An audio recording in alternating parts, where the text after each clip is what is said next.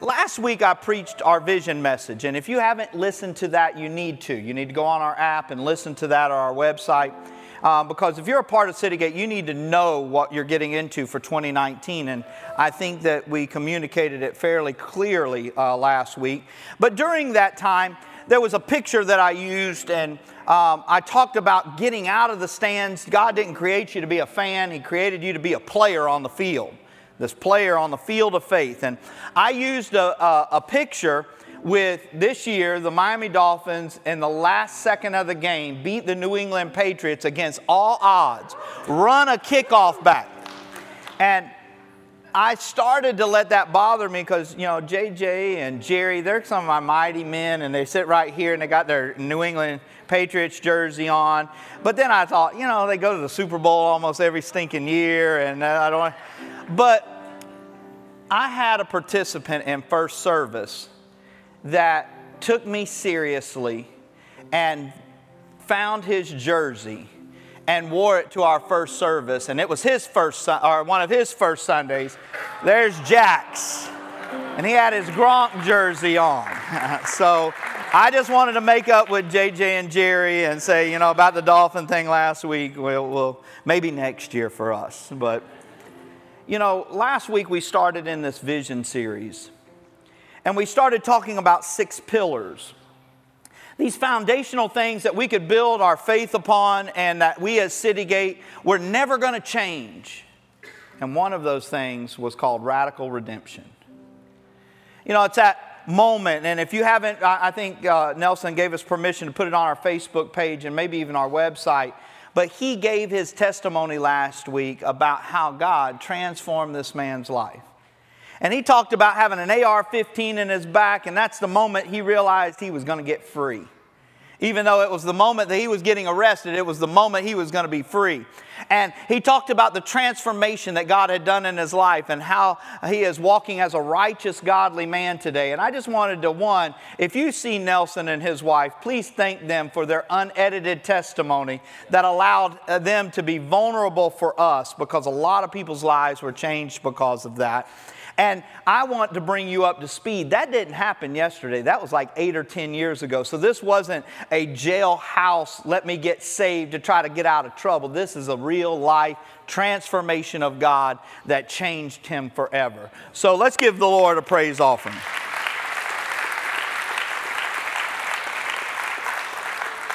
Now we're going to do our best to get to communion today. But in first service, the Holy Spirit of God started moving so powerfully among the congregation and moving us to a moment of prayer that we had 2 people get saved and a lot of people get healed today on the inside.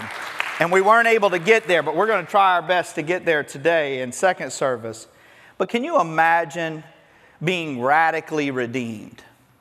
And sometimes we as Christians, especially in first service, there's a lot of first servicers that have walked in their faith for 40, 50, and 60 years, and all they've ever known is church. And I brought them to the awareness. We have people in our second service that this is their first time in church today. You know, every single Sunday, we have these folks that find their way to 2nd and Jackson Street. And we have to be very careful that we don't start using Christian words and Christianese to really confuse, because we can't take for granted everybody's been to Sunday school all their life. Can somebody again say amen? Amen. So what we did was we decided that at Citygate we were going to make sure that we cut to the chase and just verbally said, we don't think we're perfect. Matter of fact, we not only don't think we're perfect, we think the Christian community got in trouble and really took 2 steps back when we tried to act like we were perfect. Because those were the moments that the world looked at us and said, they're not perfect, they're hypocrites.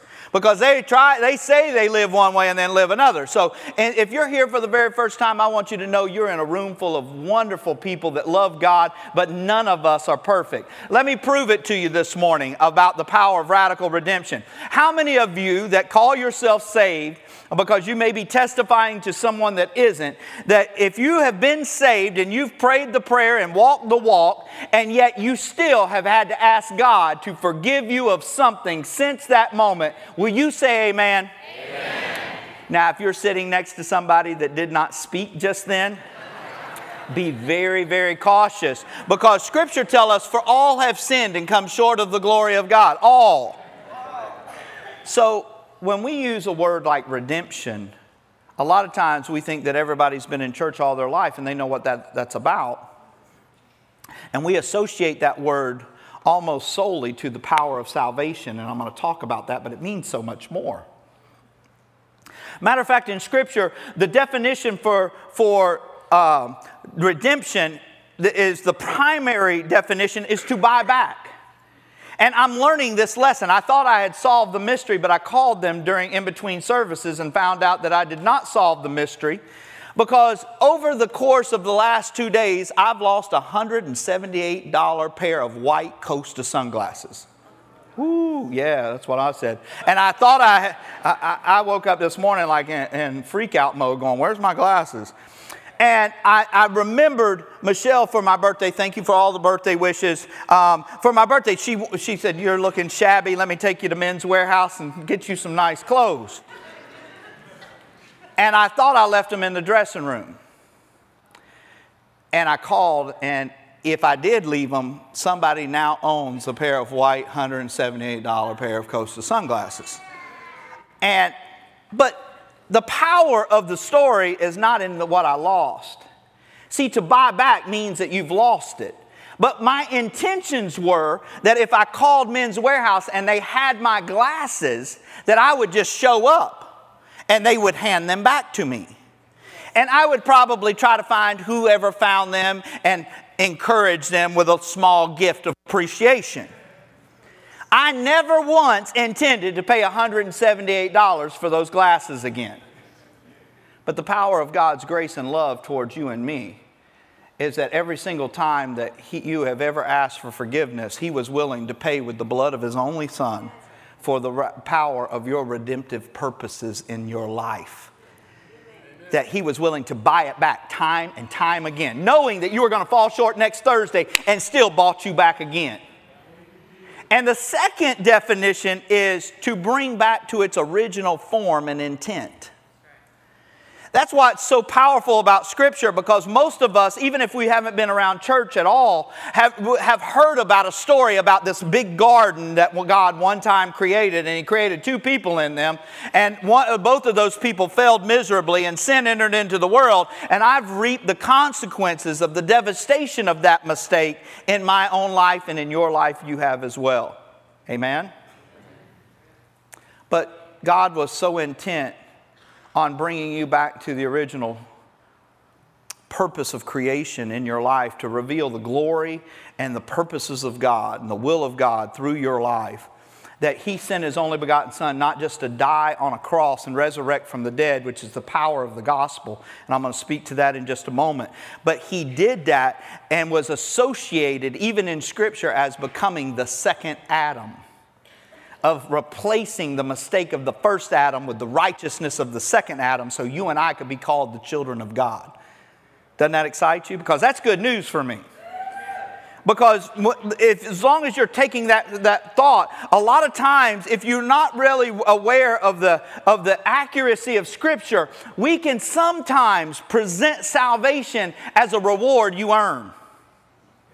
And all you got to do to earn it is run a small race, a dash. You just got to run from wherever you are to the front of some building somewhere and repeat a prayer that somebody tells you to pray, and you cross the finish line of salvation. You've earned it. No, I'm sorry, my friend, you have not. Because salvation was never intended to be earned. It's not a reward.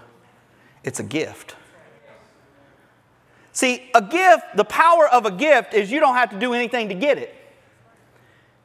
And let's just say, now I'm going to go on record, same record that I went on in first service, to tell you that I do not have the means to do this example. It is simply a made-up example, an analogy. Look at your neighbor and say an analogy. Okay, if I had the resources, the financial resources to write each and every one of you a check, that at the receiving of that check, you would consider yourself financially free, whatever that number means to you. Again, touch your neighbor and say analogy. That's a good word today. If I wrote that check to each and every one of you and you put it in an envelope and I gave it to you as a gift, you know what? It doesn't do you any good as long as it's in that envelope. See, the one thing that you have to do when you get a gift, you have to open it up and activate it. And on that check would have my signature, and the authority of that signature declares to my banking establishment that whomever presents a check that is written out to them and presents my signature has the authority to cash it as long as there's money in the bank. That's the tragedy of a God that wrote you an eternal check that said, with the sin debt that you've accumulated and all mankind has accumulated, I have paid it and wrote the check and dipped the pen in the blood of my very own son. And he went to a cross for you and resurrected from the dead for you. And I've wrote each and every one of you a check. But unfortunately, some people leave it in the envelope and never open it because they think they have to earn it. See, Scripture tells us in Romans that it is a gift, for the wages of sin is death, but the free gift of God is eternal life in Christ Jesus our Lord. And Paul reiterates it in Ephesians chapter 2, 8, 9. For by grace you have been saved through faith. This is not of your own doing. It is a gift of God, not the results of works, so that no one may boast. What he is telling you, and what is such good news about the power of the gospel, is none of you could have earned your salvation. Now, I saw him come in second service. I used him in first service unbeknownst to him. And if there's ever been a person that was righteous and I have seen lived consistently righteous, I mean, anybody that knows Gene Pygott knows he's lived righteously, it seems like all of his life. But even he can't earn his way into heaven because none of us would ever have been good enough. And so what we have sometimes misinformed the population of earth is that it is a reward to be earned. And God starts loving you the moment you start praying. But the power of Scripture says, no, He didn't start loving you when you said the prayer. What He did was invoke the privilege of your family inheritance when you come into the fellowship of the family. But He don't love you any more than He loved you before you prayed the prayer. Because this book right here says that He loved you with all of His heart while you were yet a sinner. So He didn't love you anymore because you decided to pray a prayer. You started to invoke the privilege of family when you said the prayer. And the blessings of being in the family and the intimacy of relationship that's available to you after you've come to the knowledge of Jesus being your Savior, all of a sudden starts to open up the power of radical redemption. Because radical redemption means that we believe that there is nobody in this building and there's nobody in our city that can't be saved. That they're not too far gone. Have you ever heard, maybe you've even said it, that I'm too dark, too sinful, too messed up, too broken, too evil, too wicked to ever be qualified to have a relationship with God. And if you haven't said it yourself, you know somebody that has. But the problem is the Bible tells us a story of a man that probably would have qualified for that in Acts chapter 9. And the unedited version of this story is incredible because it could relate to so many of us. And so many times we as pastors and preachers try to edit the Bible to make it more palatable for us so we could understand that we can kind of help God out where He may have left some things out. Nah, let's don't do that today. Let's just read the text. And let's not make up the story about Saul becoming Paul. Let's just tell the true story of how it happened. And it starts out in verse 1 like this. Let's see here. Now, as he went on his way, he approached Damascus, and suddenly a light from heaven shone around him. And falling to the ground, nope, I'm going to go back. That's verse 3. Let's go up. But Saul, still breathing threats and murder. Touch your neighbor and say threats and murder.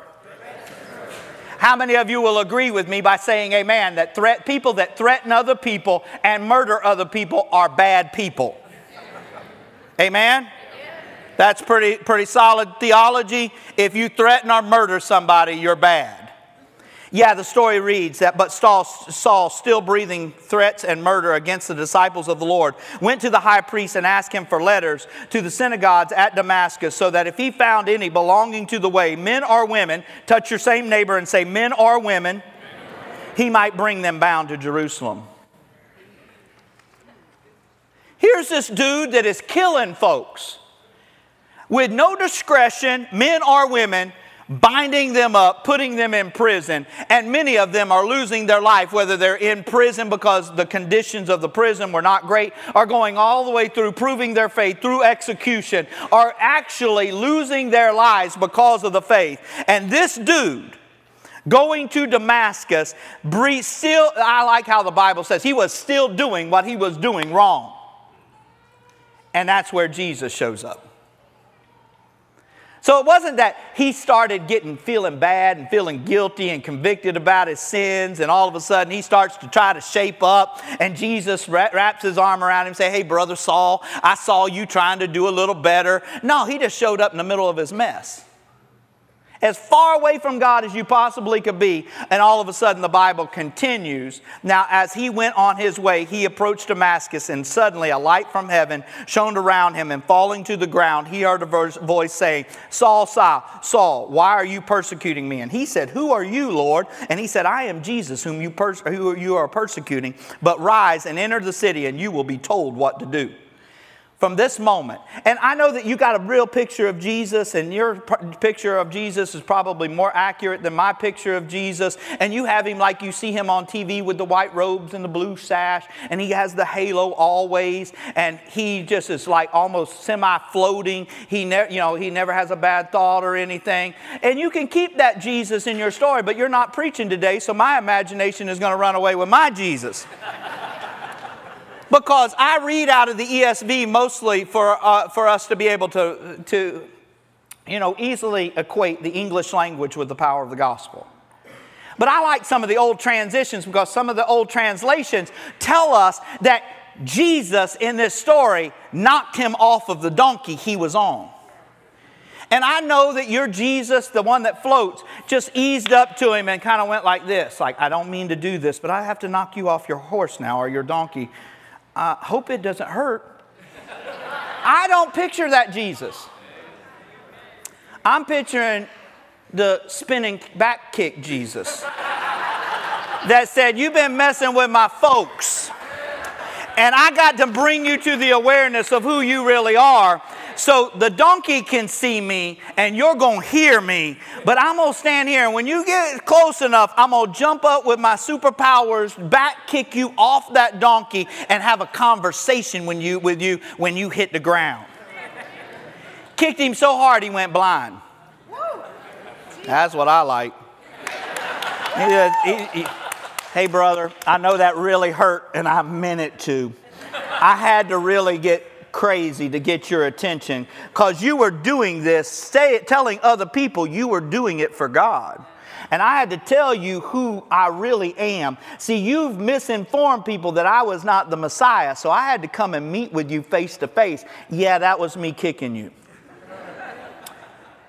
Oh, it hurt? Good. We're getting somewhere. I know you can't see right now, and I need you to get up. No, I'm not helping you up. You need to get your people around you. They think you're going crazy because you can hear me, but they can't. And you need to get them up, tell them how you went blind, and then stumble into the city and hold on for 3 days. Now, that could preach all by itself, but most of us aren't Saul. See, God also needed an Ananias. And Ananias is a cool story, because Ananias, at the same time, how many of you know Jesus could be two places at the same time? So he's spinning back, kicking Saul off of his donkey, and at the same time sitting down, in my imagination, like at the dinner table with Ananias. He's having a vision. And I love my imagination in this thing, because I picture Jesus sitting down with Ananias, say, hey, Ananias, man, I need you to do something for me. He's like, God, I'm your guy. I'm a prophet. I'm a priest. What do you need me to do? He said, hey, I need you to run down, because there's somebody that's really going to have a transformation. I need you to run down to a street called Straight. I know exactly where that is. That used to be my old stomping grounds. That's my hood. I know that place. Yeah, and there's a guy named Judas that owns a house there, and I need you to go there, and I've got this big assignment for you. Go pray for the guy in there. He's blind right now. He's bruised up. I kicked him. But I need you to go and pray for his healing, and his name's Saul of Tarsus. Oh, wait a minute. I heard about this guy. You've made a mistake. He's mean. He kills people like me. In my imagination, I see him turning like to his wife and going, honey, I told you that pizza was bad before we ate it. I thought Jesus just told me to go pray for a guy named Saul. Yeah, that guy, the one that kills people. And God doesn't edit the story at all. Listen to it. I'm going to read it to you out of Acts 9. And then I'm going to come back down there to that chair. And now there was a disciple at Damascus named Ananias. The Lord said to him in a vision, Ananias, and he said, here I am, Lord. And the Lord said to him, rise and go to a street called Straight, and at the house of Judas look for a man of Tarsus named Saul. For behold, he is praying, and he has seen a vision of a man named Ananias come and lay his hands on him so that he may regain his sight. But Ananias answered, Lord, I have heard from many about this man, how much evil he has done to your saints in Jerusalem. And here he has authority from the high priest to bind all who call upon your name. But the Lord said to him, go, for he is a chosen instrument of mine. He will carry my name before the Gentiles and kings and children of Israel, for I will show him how much he will suffer for the sake of my name.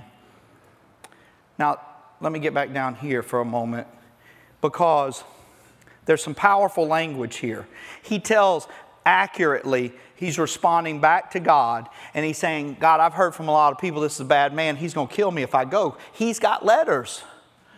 And if I go there and tell him, I've been sent here by Jesus and he wants me to lay hands on you, he kills people that say that. But I believe that there's nobody out too far gone if you tell me to go. I'll be the person that will believe that anybody can get saved, even Saul. And here's the thing.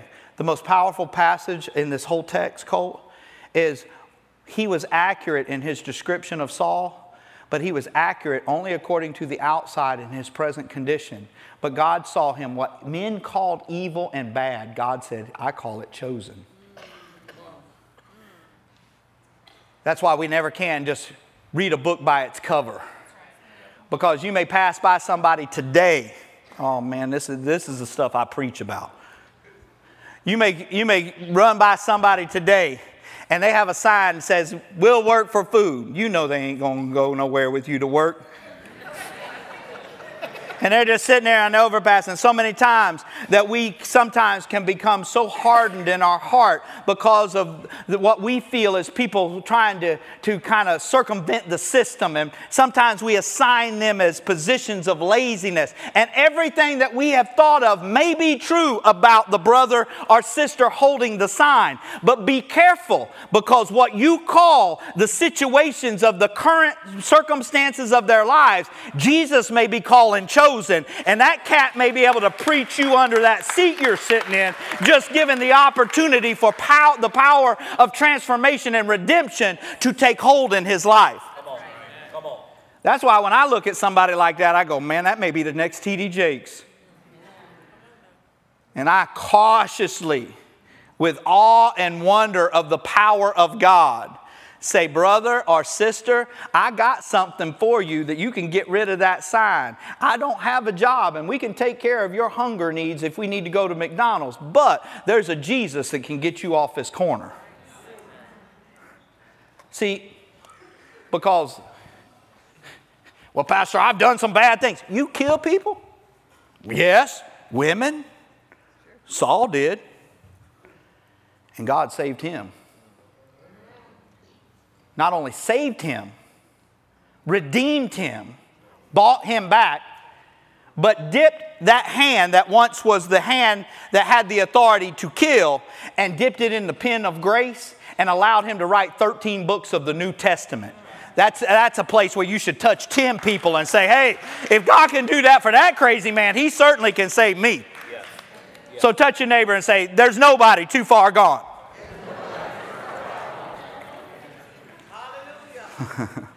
But you know what? That's only half the story of redemption.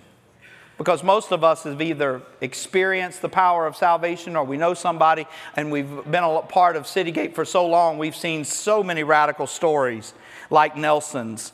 AR-15 in my back, and I got saved. Now I'm a man of God. He was welcoming kids up in children's ministry this morning, him and his wife. They were like, come on in.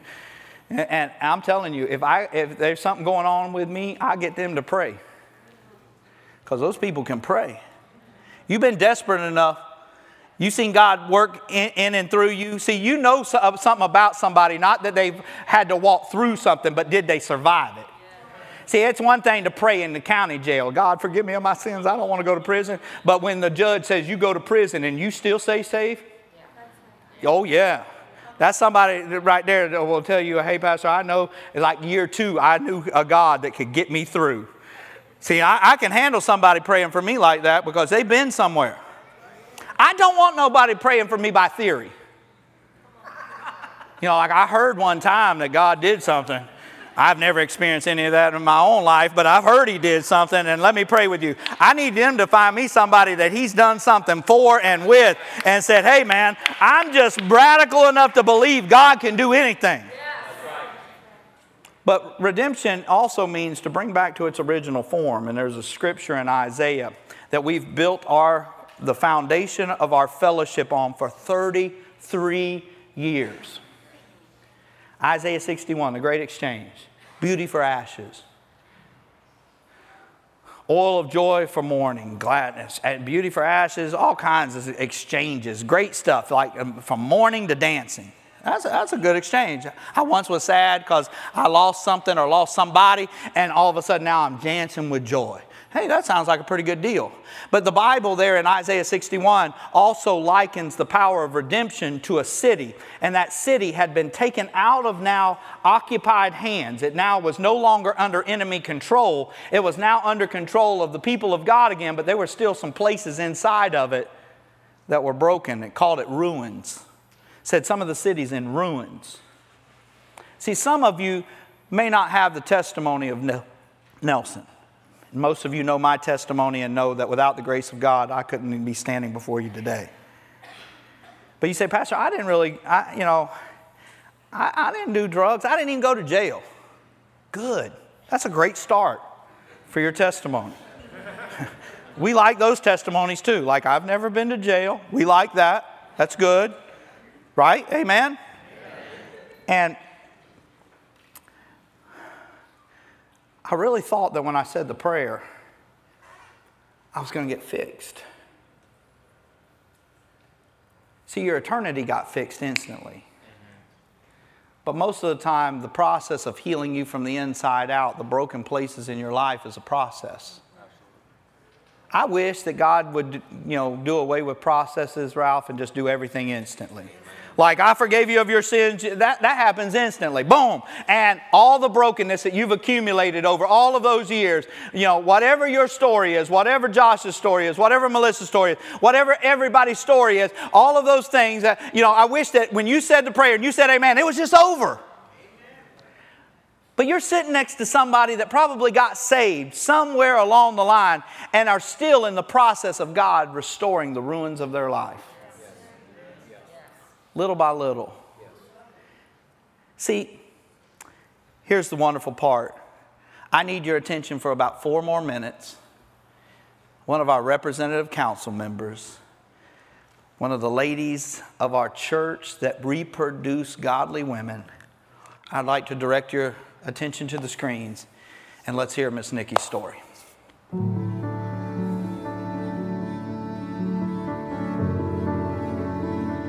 I was born and raised in Spencer, Indiana, a small farming community where everybody knew everybody. My aunts and uncles and grandparents for generations always attended the same church. They probably still are. So I graduated from high school and went to business college, graduated from business college, and married my high school sweetheart.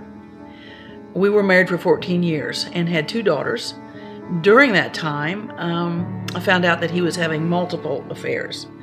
One that surfaced was that there was another child born in the same hospital, in the same room, 1 week after our youngest child was born.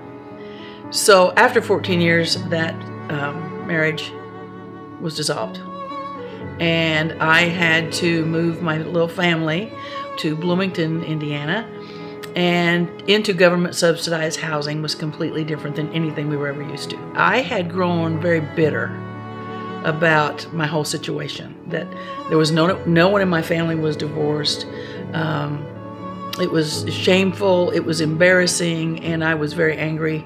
But on the weekends that the kids were gone, we started to party, we started to drink and do drugs and do men.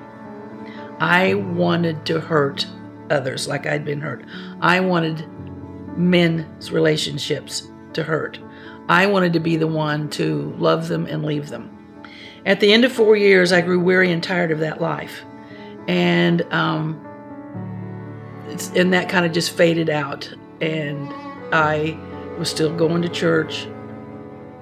And I met another man. And I had decided, based on my experience, that maybe I really didn't know what love was.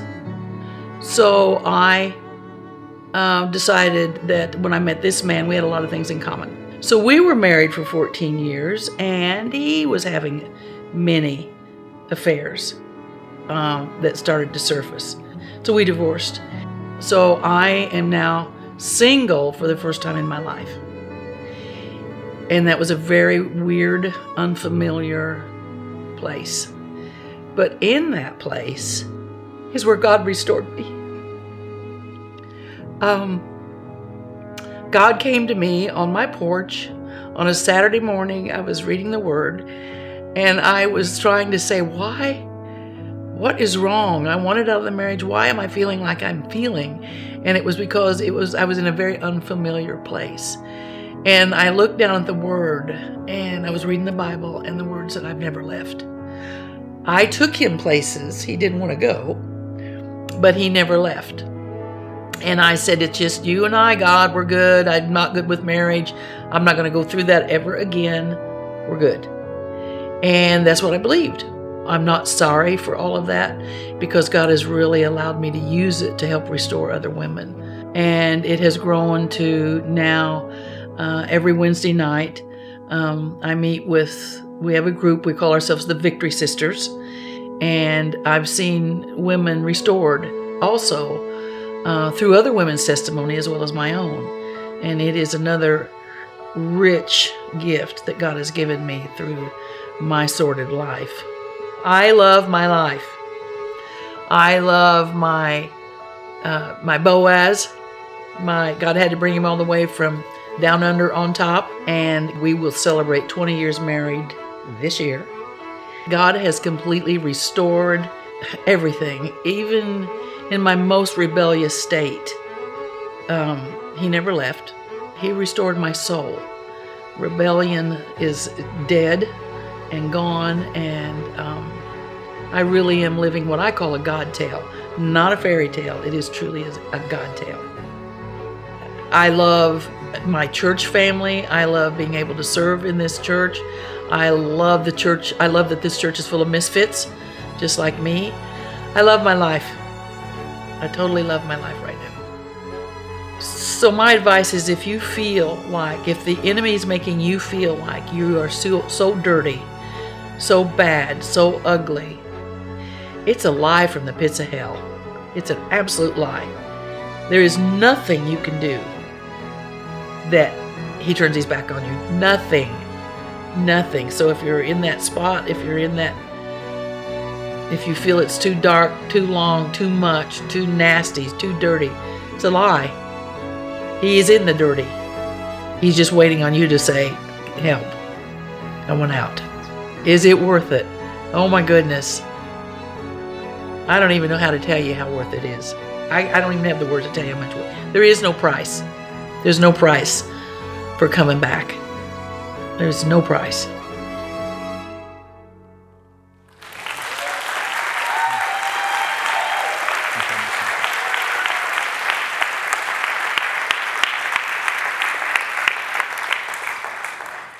Jesus saw so much of Isaiah 61 that he picked up the scroll of Isaiah in Luke chapter 4, verses 18 and 19, and declared he's the one to fulfill that prophecy, and began his earthly ministry. See, maybe you feel like Saul, and you feel like you've done too much to be outside, just beyond the reach of God. Or maybe you have found God as a Savior, but there's some broken, damaged places in your heart, like Nikki. Can you imagine being disappointed relationship after relationship, and being abused and the abusers? I mean, she was very candid by saying, you know what, I caused her, I suffered some hurt and caused some pain. You can play me something in. Maybe you feel like you've been beat up by life and you know you're saved, but maybe there's some grief, hurt, wounds. Maybe you were abused. Maybe there's something that you thought would go away when you asked Jesus to forgive you of your sins, but he said it's more important for you to find the fellowship of my faithfulness as we walk through this day by day. Oh, I'm God and I could take it away, but you wouldn't understand the impact of the process. See, if God would have just took the broken woman and made the broken woman whole instantly, I wonder if Nikki would have had the passion to want to be the testimony to so many women, to tell them God can make them whole too. See, it's where you walk into your life and you know that you're owned by God through the gift of salvation, but sometimes I know for my years and years of my faith, God has walked me through the peaks of the mountaintops and the depths of the valleys, revealing those places where He's working on me and healing me. Like, oh, David, there's some ruins here. And I want you to picture with me just for a moment the ruins of your life like a broken down house. And God has the power. I don't want to associate God with magic, but we want Him to magically just do things. Like He could just say, house be a mansion, boom, and it's there. But what's more important is when He identifies to you the condition of the house. And He says, today, Carmine, I'm going to enable you and empower you to clean the yard up. And all you got going for you is a little lawnmower you don't think can tackle, and you're having to raise it up, and the Holy Spirit's raising it up. Anybody ever cut high grass with a little bitty lawnmower? And you have to raise it up, and then it almost bogs down, and even sometimes it goes out, and you have to crank it up again. But you know, if you just keep doing that long enough, you turn around and the yard's mowed. Now the house ain't fixed yet, but you one step closer, and now you know God's faithfulness. You could have gave up on me when I wanted to give up on the lawnmower, but you just said hold on and keep doing it, and I turned around, and after some faithfulness of continuing going through the process, I now have a yard that's mowed. And then He says, now I'm going to enable you to paint it. And you find supernatural provision for painting a roller and a paintbrush, and you start rolling it. And you know what? You just want to do like we all do sometimes in this modern faith of ours. We want to do like 2 swipes, and God, now in the name of Jesus, get it painted. Cut it in for me. I hate cutting in. But He says, no, I'm not going to do that. I'm not, because I would not love you the way that I should. Just keep the brush in your hand and keep cutting in. And the next thing you know, you turn around and the house is painted. Now you got a clean yard. Now you got a house that's painted, but the windows are still broke. And He said, oh man, and somebody tells you, your house is looking okay. And there's always that critic. Now, why are you painting something that has broken up windows? But now the Carmine in the story looks at the person criticizing and say, you didn't know me when it had weeds over my head, but God provided me the lawnmower, and I provided the willingness to mow the yard, and then He provided me paint. The same God that provided me paint and provided me the lawnmower going to provide me some windows. You just watch. And the next thing you know, you turn around and somebody's pulling up a truck with some windows. And now we want to do it again. God, in the name of Jesus, send some angels and put these windows in for me. But no, He empowers you to pick them up off the truck that was just simply supernaturally sent to you. And the next thing you know, you and God now have new windows, you have a fresh paint job, and your yard's mowed. And we have been praying the whole time for God to do it for us. And He says, no, I love you too much to do it for you. I'm going to do it with you. Because if I don't do it with you at the end of the day, you're going to say, God did all of this without any help from me. And I'm going to have to wait for Him to do it again. We sing that sometimes. He'll do it again. Yeah, if you put your hand to a paintbrush. But now Carmine has even a greater testimony. I know that I couldn't have done this without the supernatural enablement of God. And He is the source of all of the strength that has produced the results that I now covet. But it is through Him that has taught me that I was valuable enough to be a part of the process. When my hand was about to give up and throw the paintbrush down, there was a hand that went over my hand and said, let me stand on the ladder with you and just keep cutting in. And sometimes we just want miracle after miracle after miracle. The miracle is that God has not rejected you. He knows everything about you and still loves you anyway. That's the miracle.